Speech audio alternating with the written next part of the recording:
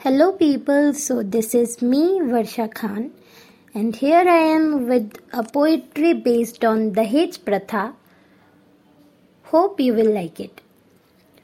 बोझ नहीं नारी हूँ मैं, हाँ लड़की हूँ मैं, किसी के घर की बेटी हूँ मैं।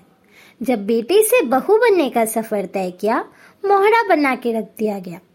बोझ नहीं बनना था मुझे, कुछ करके दिखाना था मुझे।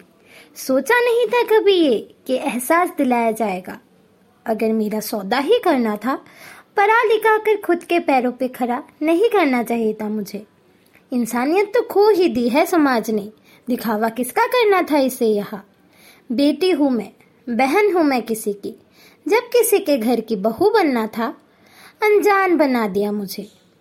हाँ खुद के लिए लड़ लिया था मैंने, डोर इतना मजबूत बनाया था माँ ने मेरी। अब हिम्मत कहीं से गूंज रही थी, देश की नारी हूँ मैं, बदलाव का भाव लाना है मुझे। गुरूर है मुझे इस बात पे कि हाँ लड़की हूँ मैं। धन्यवाद।